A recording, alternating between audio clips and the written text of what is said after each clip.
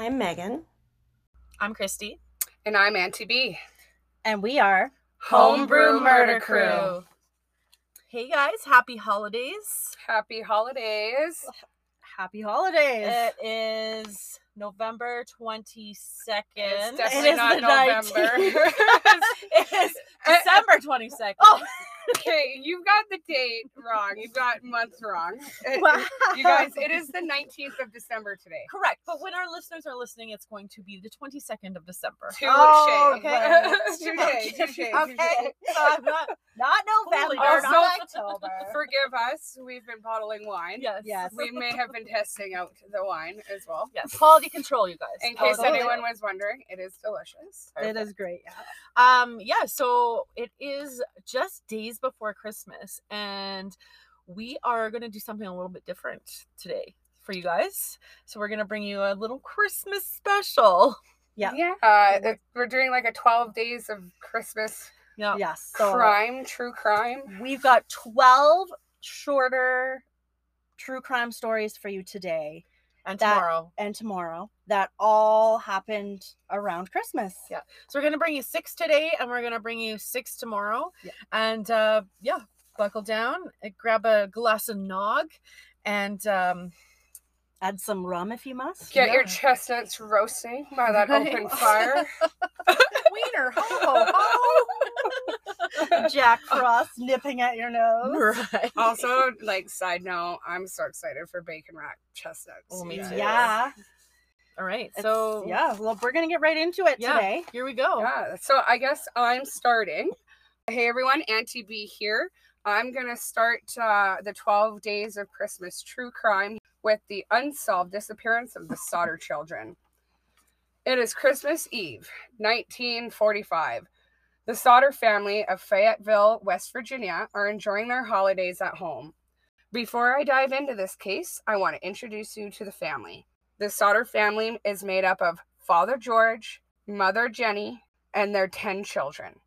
Everyone lived under the same roof except for second oldest son Joe, who was actually fighting in World War II at the time of this incident. Living inside the Sauter's 2-story timber frame home are George and Jenny, obviously. George Jr., Maurice, Louis, and their daughters, Marion, Martha, Jenny, Betty, and Sylvia. Jeepers. Yeah, a lot of J's and J's. M's. They were busy. Also, they've got a nice 50-50 split, 5 boys, 5 girls. Perfect. You know, they rage in rage. Range. Range. Their age ranges, is what I'm trying to say, from 2 to like 25. It's Christmas Eve 1945. Oldest daughter Marion returns home from working. She brings home presents for her brothers and her sisters. 5 of the Sauter children are so excited, they're even too excited to think about going to bed. The 5 children, Maurice, who's 14, Martha, 12, Louis, 10, Jenny, 8, and Betty, 6, beg their mother, please, please, please let them stay up past their bedtime. Jenny decides, since it's a special occasion, that they could stay up a little while longer. It's Christmas. Let the children stay up.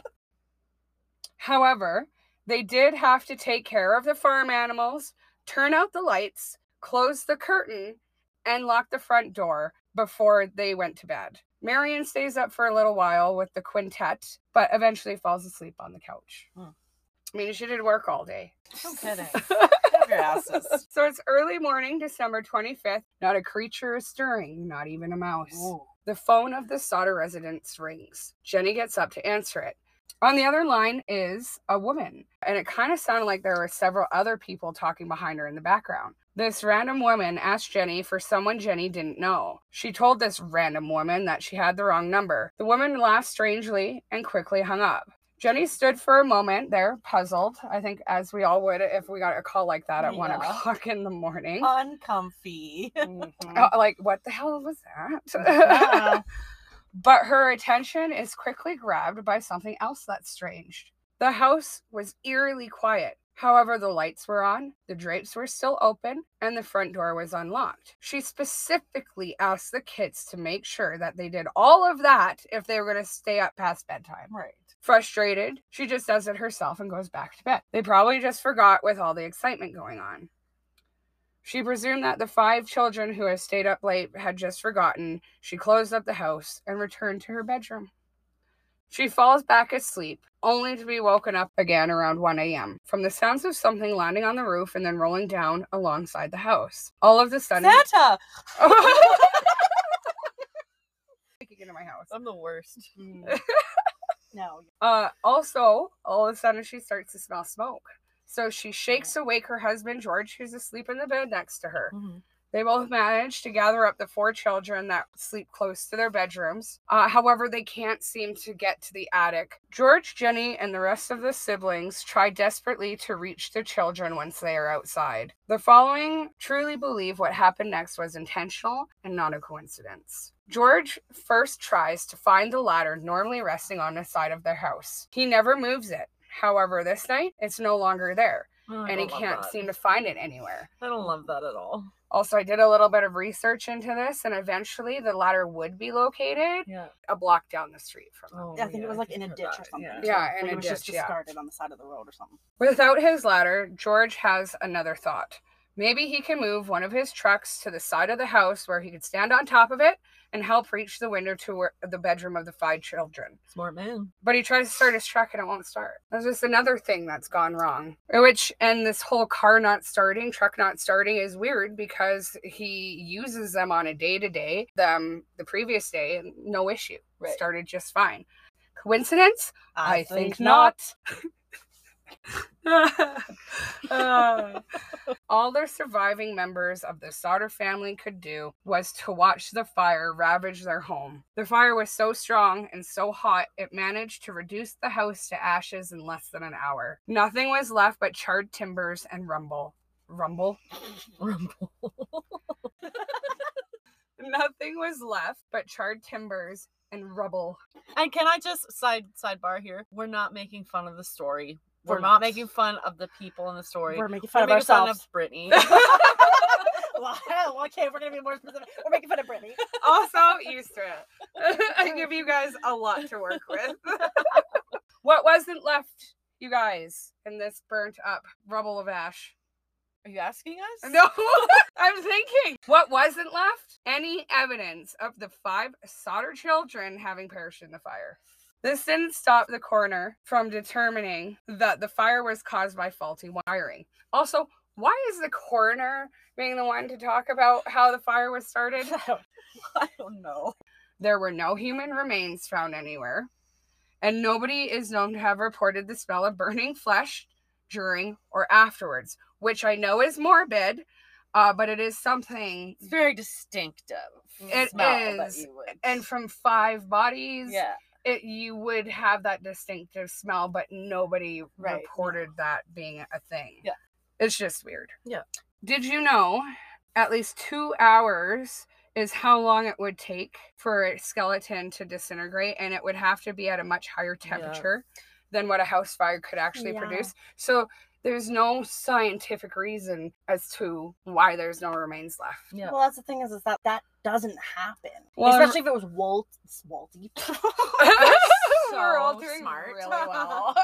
Faulty wiring, like that wouldn't cause a blaze hot enough to completely disintegrate. Well, and remember, the Sauter home only burned for less than an hour. Yeah. Anyway, continuing on, George and Jenny had a hard time accepting that this fire was an accident. They were both convinced to their dying day that their children were alive somewhere, and they had evidence to back their claims up. For instance, a witness, a bus driver, who stated that he had seen what he described as fireballs being thrown onto the roof of the house. I love Fireball whiskey. No.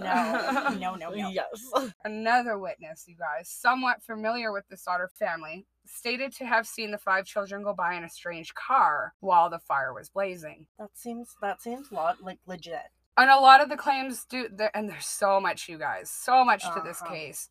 And the couple would go as far as put up a billboard near the site of their former home, which featured photos of the 5 children and announced a $5,000 reward, which would eventually turn into a $10,000 reward. And for this time, wow, yeah, like that's a lot of money. The couple genuinely believed the children were abducted that Christmas Eve while taking care of the farm animals, and things were done deliberately to cover the traps of an abduction. Wow. A really crazy update came in 1968, 23 years after the fire. Jenny got an envelope in the mail from a city in Kentucky. There was no return address, and inside was a photograph of a young man, and written on the back was, Lewis Sauter, I love brother Frankie. I Lil Boys A90132, or possibly A90135. Authorities thought it was some kind of joke, but Georgia and Jenny believe it was their long-lost son.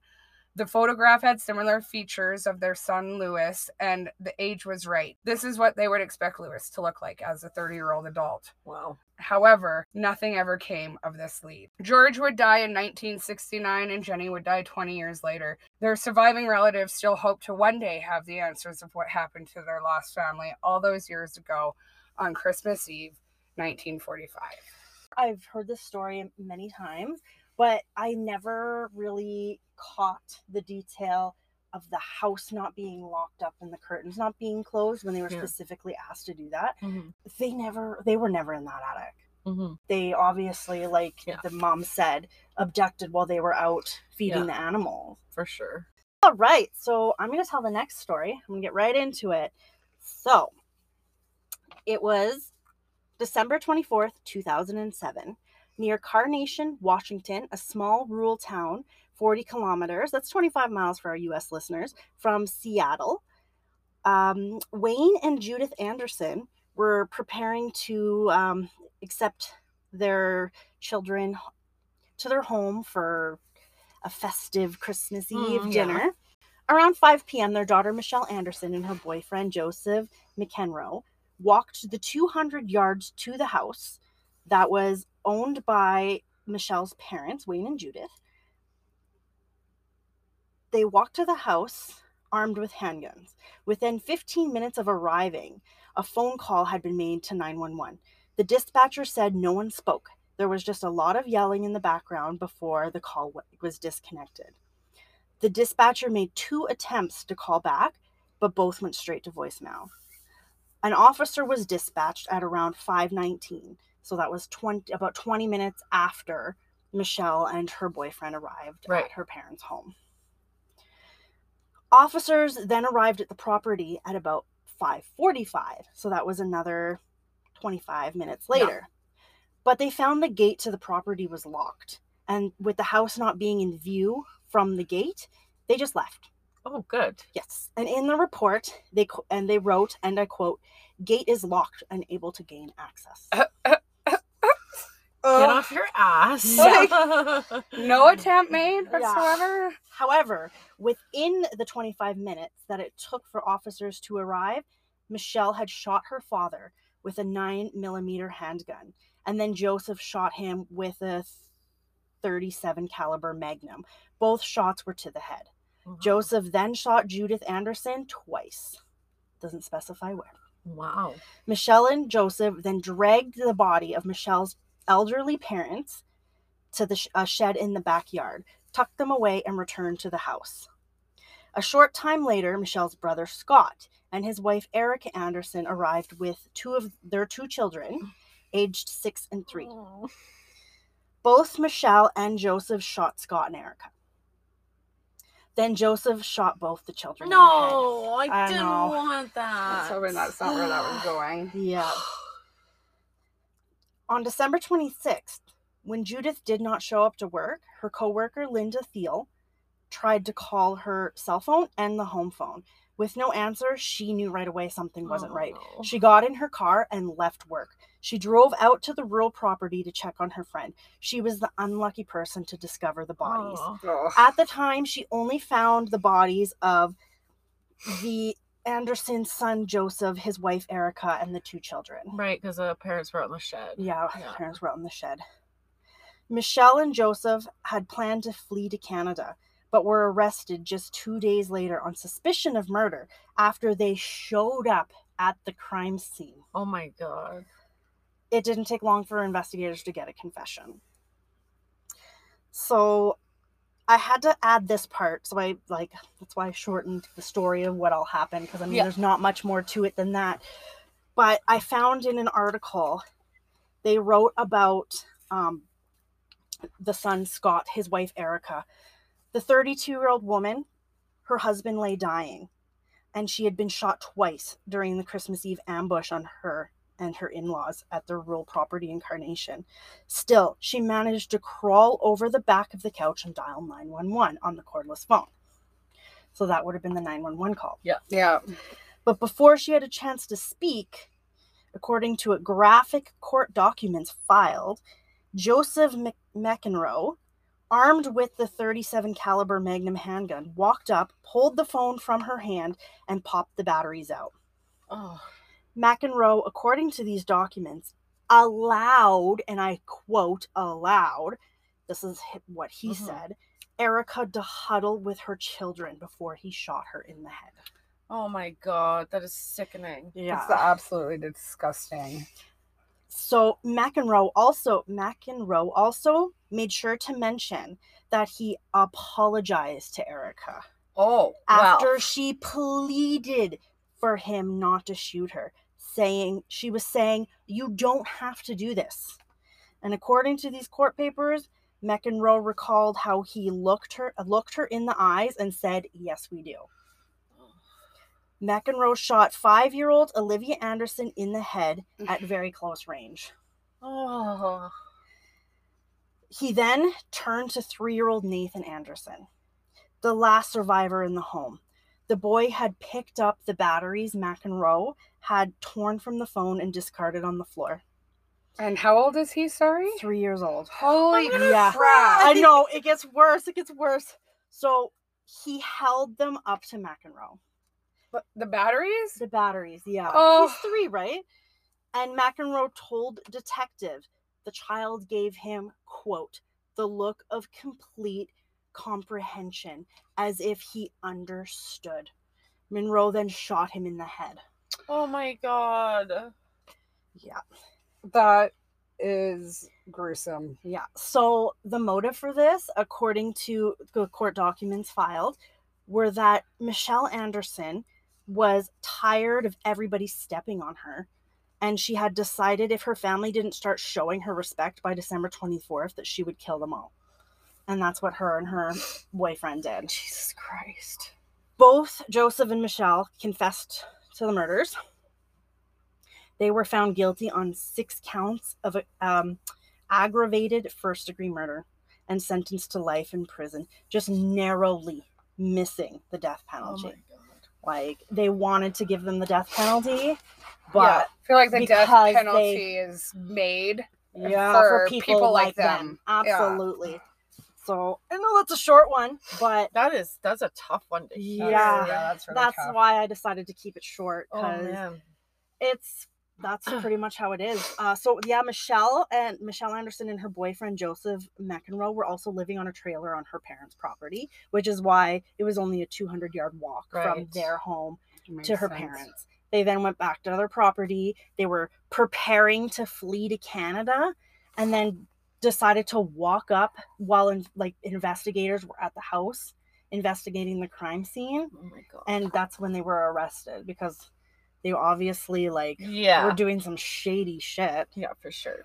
So that's the story of the 2007. It's so unfortunate that so many of these Christmas time homicides involve children. Wow, you guys, cool your tits. Yeah. Grab a nog with a little bit of rum. Chill out. Investigators said that they uncovered that there was possibly some sort of drama going on with the family, with money and when isn't there drama going on with family, and when isn't money a thing? Us normal people have figured out how to live a normal life without murdering our entire family. But yeah, see guys, I told you my stories were really, really short. That's okay. Hi guys, Christy here. I'm gonna take you to a small town called Santa Claus, Georgia. Santa Claus, Georgia. I shit you not, little elf. Is this the home of Santa Claus? No, the He lives in Canada the lives North in the North Pole. Pole, dummy. Oh. God, this Yeah, is his okay. vacation home. He's a Okay, snowbird, Yeah, obviously. snowbird. He Yeah, goes in the yeah, yeah. summer. Okay, Yeah. okay. See, not a dumb question. So, and when I say small, I mean like in the 2010 census, this place had a population of 165 people. Oh. Yikes. Yeah, it is like but a speck on the map, Oh, jeez. I Right? think I have that many people that work in my office. at right? work. Yeah, I'm just same. kidding. Yeah. Maybe not that much, but I have that many friends on Facebook. oh well, look at you. I know, right? I have that many people on my Facebook I don't know. Yeah. I have that many people blocked on my Facebook. This story takes place on December 4th, 1997. This is a story about Jerry Scott Heidler, who is a piece of shit. Okay. And so, Tell us how you really feel. yeah, so I'm going to tell you the story here. We're going to kind of go back to front a little bit. But so on December 4th, 1997, a Georgia couple who cared for foster children along with 2 of their own children were shot to death while they slept by an intruder who then took 3 other children from the home. Later, the children were found alive by a farmer along a country road about 30 miles away. The children said that one Jerry Heidler had kidnapped them as he fled the murder scene. Heidler was charged as well, not just with the murder, but also with molesting one of the surviving girls miles away. Oof. So, Jerry Scott Heidler. He is the perpetrator in this story, as we know. Toombs County Sheriff Charles Durst said that Jerry Heidler, who's a man that's not related to any of the children, was arrested and charged with the killings. The dead, identified as Danny and Kim Daniels, their 16-year-old daughter, and their 12-year-old son, were all shot in their beds as they slept. The kidnapped children were the couple's 10 and 8-year-old daughters and a 9-year-old foster child, who's also a girl. The girls were dropped off on the side of the road in Bacon County, 2 counties to the south. There's a Bacon County. There's a Bacon County, just 2 counties south of Santa Claus. Bacon. Yeah. A farmer found them and called authorities, who alerted police in Toombs County. Left alive and at the blood-spattered home were a 10-month-old boy and a 5-year-old boy, who was the brother of the 9-year-old foster girl. I know, it's a little confusing. Yeah. Information obtained from the surviving children of the Dasher Lane massacre led investigators to Jerry Scott Heidler, who the children knew as Scott Taylor, for the murder of their foster parents and the 2 children. Heidler, 20 years old, was charged with murder, kidnapping, and burglary. The Daniels were residents of the curiously named town of Santa Claus, a community 70 miles west of Savannah, where the streets are named after reindeer. Oh, Interesting. Yeah. I didn't know that. So before the killings, Heidler had briefly lived with this family while he was trying to overcome drug and alcohol problems. And according to his mother, Heidler, who had dated Jessica Daniels, was distraught because his girlfriend had given birth to a stillborn baby 2 days earlier. Agents found Heidler hiding under his mother's house in Alma. According to testimony and hearings, Heidler said that he remembered the killings as a dream. Heidler, who had open heart surgery when he was just 4 years old, was placed in 2 foster homes because of poor supervision by his mother. His foster mother, when he was 11, had said that he had many imaginary friends, and he also had a mouse that he carried around in his hand. Totally normal. Like a real mouse? Like a real mouse. alive like a real or live a mouse. dead? No, a real live mouse. Oh, Was A live mouse. Like a pet mouse. They just carried in his hand. Hmm. He was also afraid of the dark, and he was afraid that a knife would come through the ceiling and cut him. okay. In all fairness, I'm now afraid of that too. Yeah. I've never thought of it. But... Later when he returned to his mother, he attended a school in Baxley for children with learning disabilities. He mutilated himself by picking at his skin until it bled. Oh. James Maish, a forensic psychologist from Augusta, testified that Hitler suffered from a severe case of borderline personality disorder. Probably. He said that Hitler had 8 of the 9 symptoms, including suicide attempts, outbursts of uncontrolled anger, and frantic efforts to avoid real or imagined abandonment. On September 4th, Hitler was sentenced to death for the murders of the 4 members of the Daniels family. The execution date was set for between October 1st and October 8th, although the sentence was automatically appealed by the Supreme Court of Georgia within 30 days. What a treat. Yeah. Wow. That's my story. That's crazy. He sounds like a real stand-up guy. Yeah. I mean, his pet mouse and his scab picking. It reminds me of that movie. What's that movie? Green Mile. Oh, yeah. Mr. Jangles. Oh, yeah. Mr. Jangles. I love that movie. It's such a Yeah. good movie. On to our 4th story. I bring to you the murder of Michelle O'Dowd.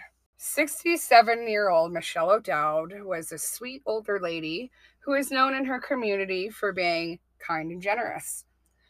O'Dowd would invite her family friend, Patty Michelle White, who was 37, to live with her when she was down on her luck. The holiday seasons can be hard on a lot of people, financially, emotionally, all that jazz. And Patty was one victim of these circumstances. It's too bad, however, Patty had a more sinister plan in place.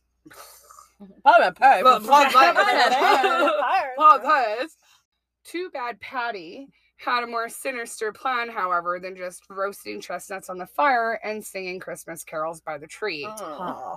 Michelle, being the sweet lady that she was, would trust Patty with her debit card and personal PIN number so she could run out for errands and groceries. It was the holiday season after all, and Michelle really enjoyed spoiling all of her nieces, nephews, and grandchildren. Now, I'm going to pause here for a second and just give a little PSA. Used to be an assistant branch manager at a bank. Don't ever, no matter who it is, don't ever, ever, ever give your personal PIN to someone. Here is why. Unless they are a power of attorney, the second you admit to a bank that you've given your personal PIN number out to someone, they will not help you get that money back. Mm-hmm. Because you've admitted that you've given them your PIN. Because you So, done fucked up. protect yourself. Anyway, onwards. Michelle lived in a beautiful gated community in Jacksonville with space and holiday cheer to share. She worked with her twin brother Phil at his company doing work in accounts receivable. When Michelle didn't show up for work on Friday, December 2nd, 2011, her brother would try calling her to see where she was. He could not reach her. Worried, he decided that he was going to go over to Michelle's residence to make sure that everything was okay. Phil would reach the front door of Michelle's home. The door was wide open, by the way, and he peered inside and the house looked ransacked, almost as though there had been a burglary. I'm going to say this. Phil, being a typical man, just enters the house. Of course. No fear. No fear. But also, it is his twin sister inside, so I do get that adrenaline too. Right. Yeah. But also, if you walk up to a house and the door is ajar and it looks like it's been broken into, probably just walk away, call the cops. Yeah. Right?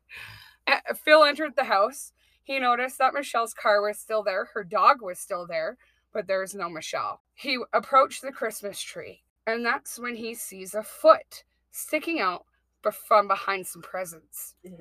He recognizes it as Michelle's foot.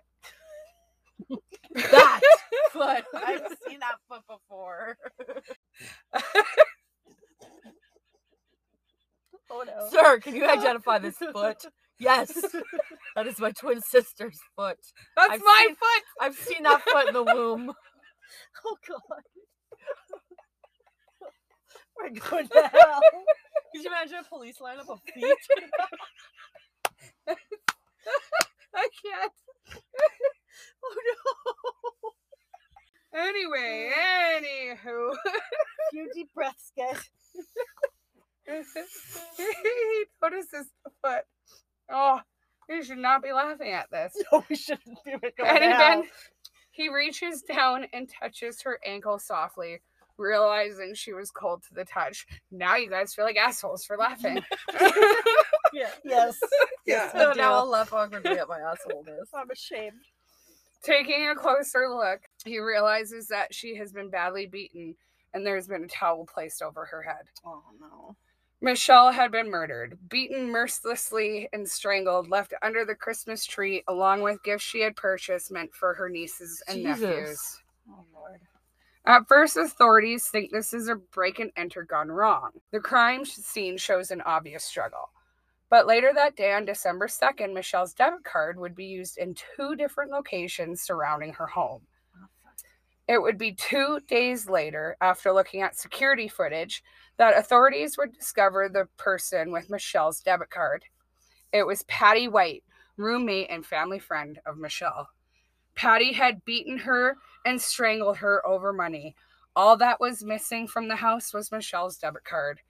Why she felt it necessary to put Michelle's body under the tree, I don't know. But how that's morbid. morbid. Mhm. Right, how morbid of her to think that she could stage a crime scene like this Yeah. and get away with it. Police used CCTV footage and other footage from security cameras to track the vehicle that Patty was in when she was using the ATM. She was arrested 2 days later after being spotted and pulled over in South Carolina without incident. Funny enough, you guys, she was with her mother at the time she was arrested. So, Oh, Merry no. Christmas, Mom! I'm a Okay, murderer. Right? Oh, no. Right. Patty would later plead guilty to her crimes in court and ultimately was sentenced to 45 years in prison on October 14th, 2013. Bye, Patty. Yeah. Bye, Patty. Fucking bitch. I'm sorry I laughed. I'm sorry, too. I'm It's sorry, just- too. Again, we're not making fun of the victim or the story. It's just the way that Brittany read out that you recognize Brittany. that foot. Like, that's where it comes from. Like, you really make it too easy. Yeah. I'm These sorry, stories- not sorry. I am who I am. Oh, boy. You guys invited Oh, me. Lord. And you guys, like, it has been a long-ass week for all of us. Yeah. Oh, yeah. Week before holidays. We're all tired. Yeah. We're all, like, stretched so thin, I think. Yeah, I don't always I've get, like, also fun had a holidays. couple of glasses of wine. Yeah, Yeah. Brittany's been drinking. It's fun. It's fine. All right. So I'm going to tell the next story. Oh my God.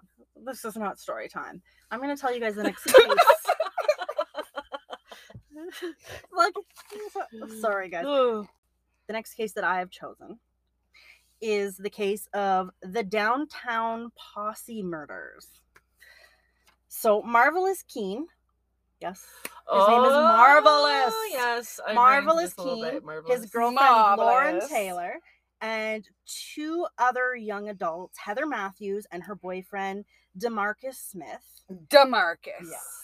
They were part of a gang that was led by Marvelous that referred to themselves as the Downtown Posse. Woo. Over 3 days, starting December 24th, 1992, in Dayton, Ohio, the Downtown Posse, as they referred to themselves, went on a killing spree.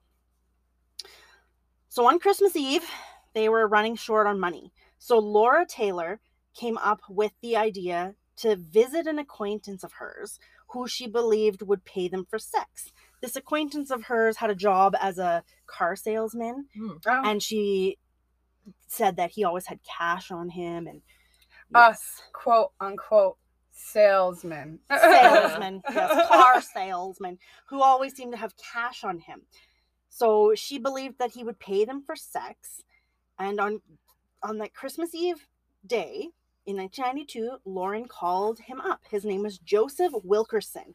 So she arranged with Joseph Wilkerson to have an orgy with herself, Marvelous, and their friend Heather. Isn't that just a threesome? Foursome. There was Foursome? 4 of them. Oh, mathing wrong. Yes, there was 4 of them. So it would have been Joseph Wilkerson, Laura Taylor, Marvelous Keene, and their friend Heather Matthews. Okay, I guess they can classify that as an orgy. And so he agreed. So she wasn't wrong about that. When they arrived at Joseph's house, they immediately tied him to his headboard in his bedroom with an electrical cord, and then began ransacking his home looking for any valuables that they could find. While they were doing this, they came across a .32 caliber gun. So Marvelous took this .32 and he shot Joseph in the chest while he was still tied to the bed. Defenseless. Taylor, Sickening. yeah. Yeah. Laura Taylor, then put a .25 caliber gun to his head and shot him a second time. They ransacked his home, making off with a pathetic booty of a microwave oven. Booty. Booty. Booty. Bucket everywhere.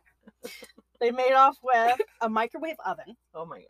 a small TV, a phone, a curling iron, and a blow dryer. Oh my god. Is it like 5 go essentials to of Sally's, you guys. Absolutely. 5 essentials of a single woman moving out. Right? So this gave Laura a brilliant idea, and she declared, let's get some drama in our lives. And they stole Joseph Wilkerson's car. They picked up Heather Matthews' boyfriend, DeMarcus Smith, and they went on the hunt for more victims.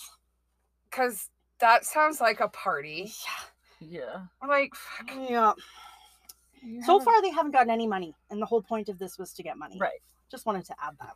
Dumbasses. As they were driving around in the stolen vehicle, they found an 18-year-old Danita Gillette, a stranger to all of them, talking on a payphone. Hopefully you know what a payphone is. Yeah. We're a little If outdated. you don't know what a payphone We'll is, post a picture of it on our socials. it hurts if you don't know what a payphone is. Oh boy. So she was talking on a payphone on Neil Avenue. They pulled over, and Marvelous walked up to the phone booth and pointed his gun at her through the glass. And he said, and I quote, "Merry Christmas, bitch." They then stripped her of her jacket, her Fila tennis shoes, and they took a backpack of hers. They then fired 9 shots into the booth. Jesus. To a complete stranger. Yeah, as Danita begged for her life. Ugh. They found 50 cents in her pocket. Oh my god. They then decided to go visit Nicole Matthews' ex-boyfriend. So she called him up and he agreed to see her. They arrived at the meeting point and they shot him 4 times just in the leg. I don't mean to say just in the leg, but they shot him 4 times in the leg, and he managed to escape to a neighbor's house. The posse then decided to return to the home of their first victim, Joseph Wilkerson, where they decided to have that as their home base for their killing spree, and they went there just for the night to sleep. The following morning, so Christmas Day, Laura then convinced her ex-boyfriend, Richmond Maddox, to go for a drive with her. He arrived and he picked her up at the Wilkerson house in his car. They began to drive.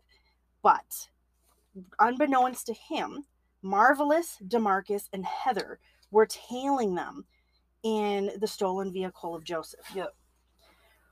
Along this drive, Richmond noticed the car that was following them, and he attempted to lose them by slamming on, hitting the gas and trying to, Yeah. Oh, wait, let me up. shake them off.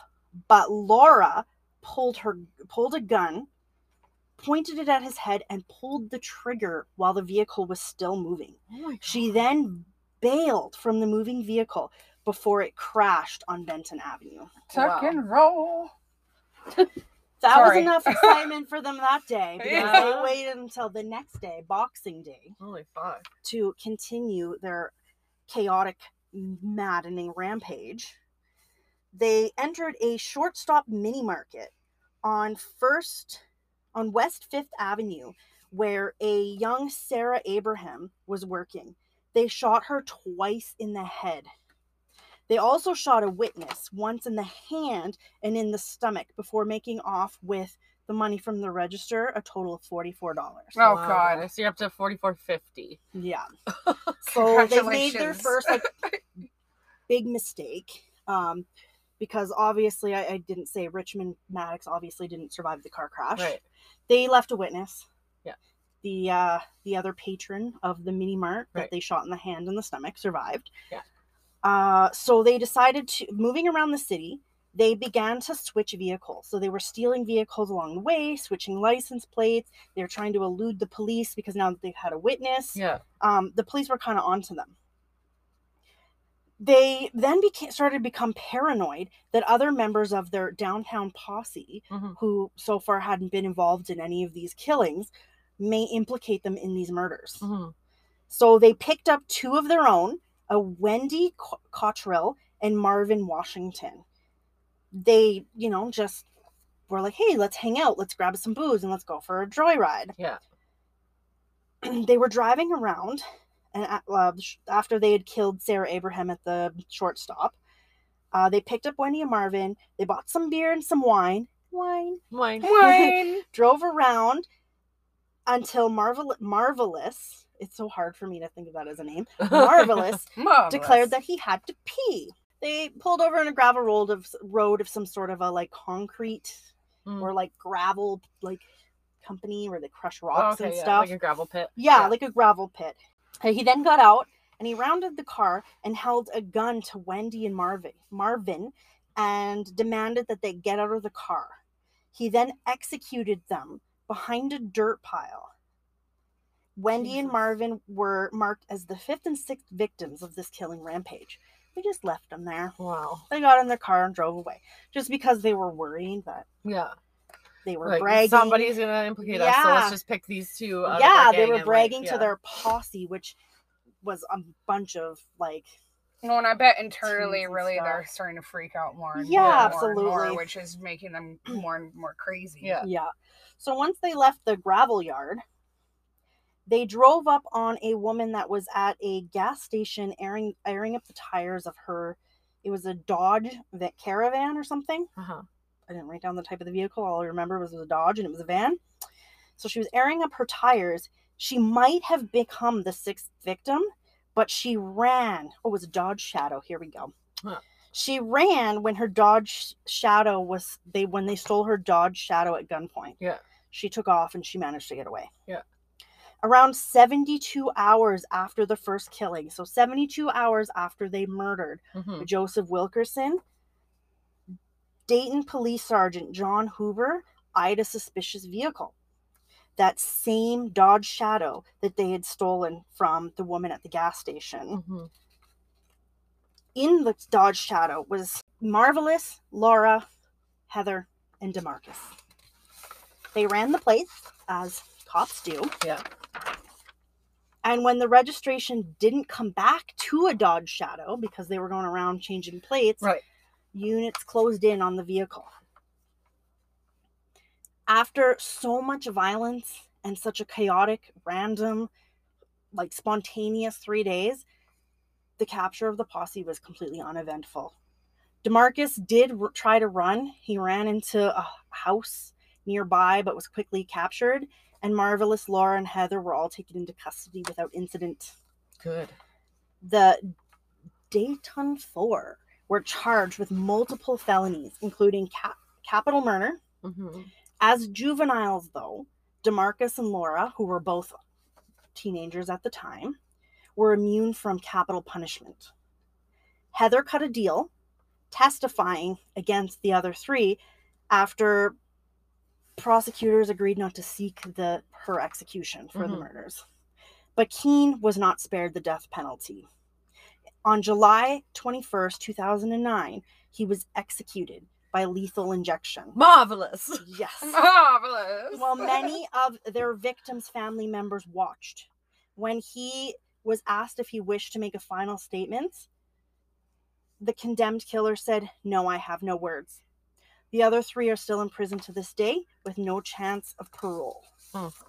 Crazy. Wow. Yeah. Fucking crazy kids. That leads me to a quick question for you two ladies, out of curiosity. Let's just say that we were in the States and, somebody we knew or didn't know murdered our family and they were on death row and it was their execution date. Would you go and watch them be executed? Yes or no? I totally would. Yeah. Morbid curiosity. And absolutely. I think I would too. I need to make sure that motherfucker's dead. Yeah. And I think a cheers is required here because this is why we're all friends. Yeah. Cheers. Cheers. Marvelous. Marvelous.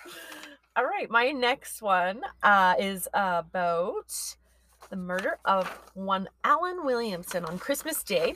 And this story takes place in Edinburgh, Scotland. Ooh. Edinburgh.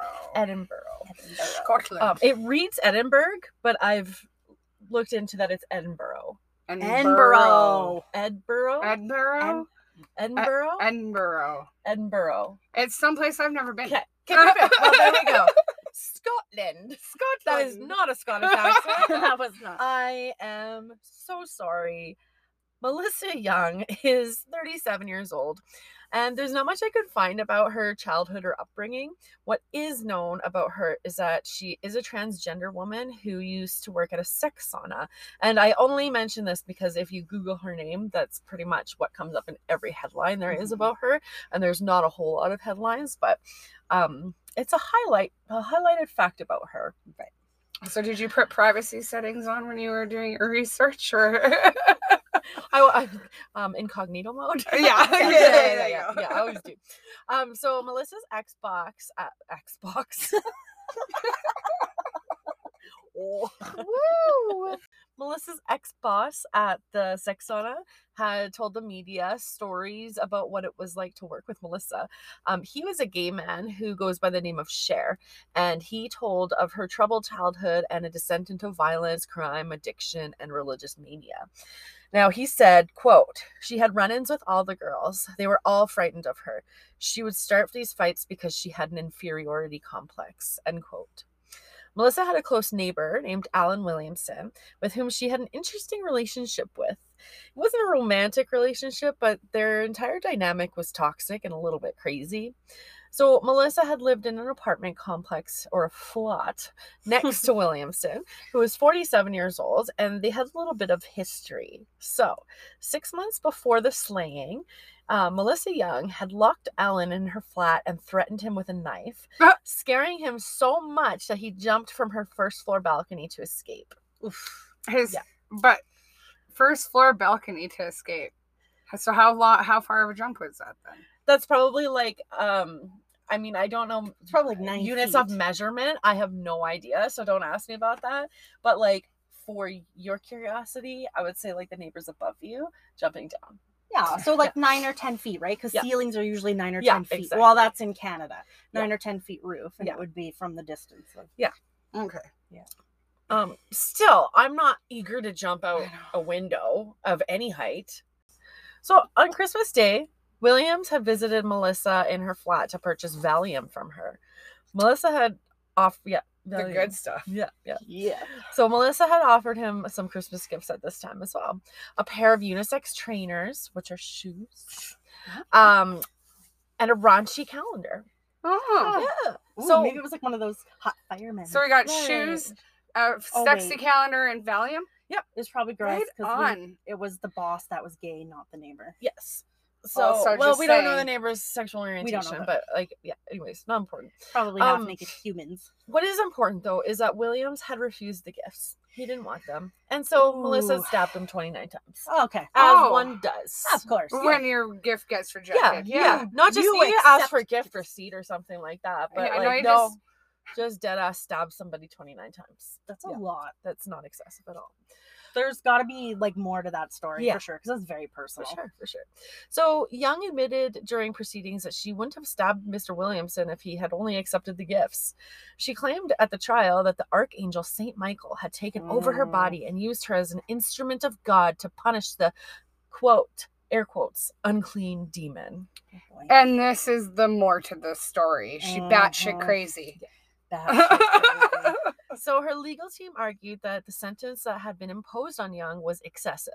I'm sorry, but stabbing somebody 29 times because they refused your shitty Christmas gift is excessive. Yeah. Like, come on.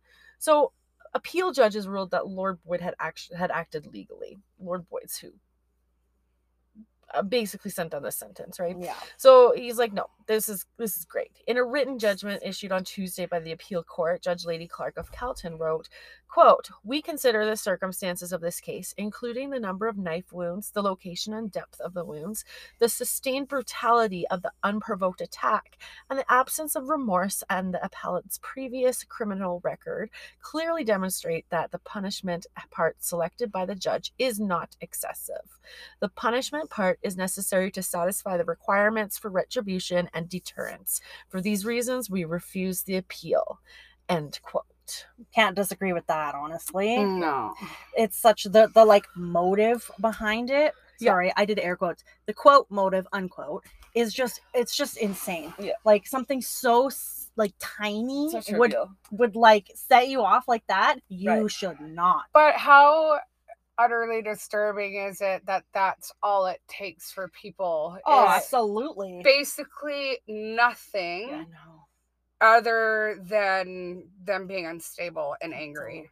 Has she? There's history, like, obviously, again, short story. Yes. Look more into it. There's history of like from her upbringing, obviously, like she's a transgender woman, and her entire life she's never felt accepted, like Yeah. as the person she is and the skin that she is. So there's always been some level of rejection that she's felt from people. So this is Absolutely. just like another form of rejection to Yeah. her, Yeah. which is like just, you know, it's, Yeah. It was kind of the straw that broke the camel's Which which I'm not thing. saying that justifies a means to an No, end, absolutely. right? Well, But, like, exactly. That's Just why playing we devil's have advocate. like Yeah. counselors and Yeah. psychiatrists, because people just go work it out, talk out your issues. You don't need to just smoke some weed. Yeah. smoke some weed. You don't Apparently, need, she did smoke a lot of weed. I don't Yeah. know. but you're smoking much more than just Yeah. the devil's lettuce. If Yeah. you're stabbing someone 29 times Because they didn't take your gift. Yeah. oh, because like the religious figure was telling you Oh, to, yeah, like Saint Archangel Michael. Yeah. That's cray cray. No, Yeah. it's That's just far too cool. easy to bring religion into murder, It isn't is, it? yeah. So guys, that wraps up day 1 of our 12 days of Christmas.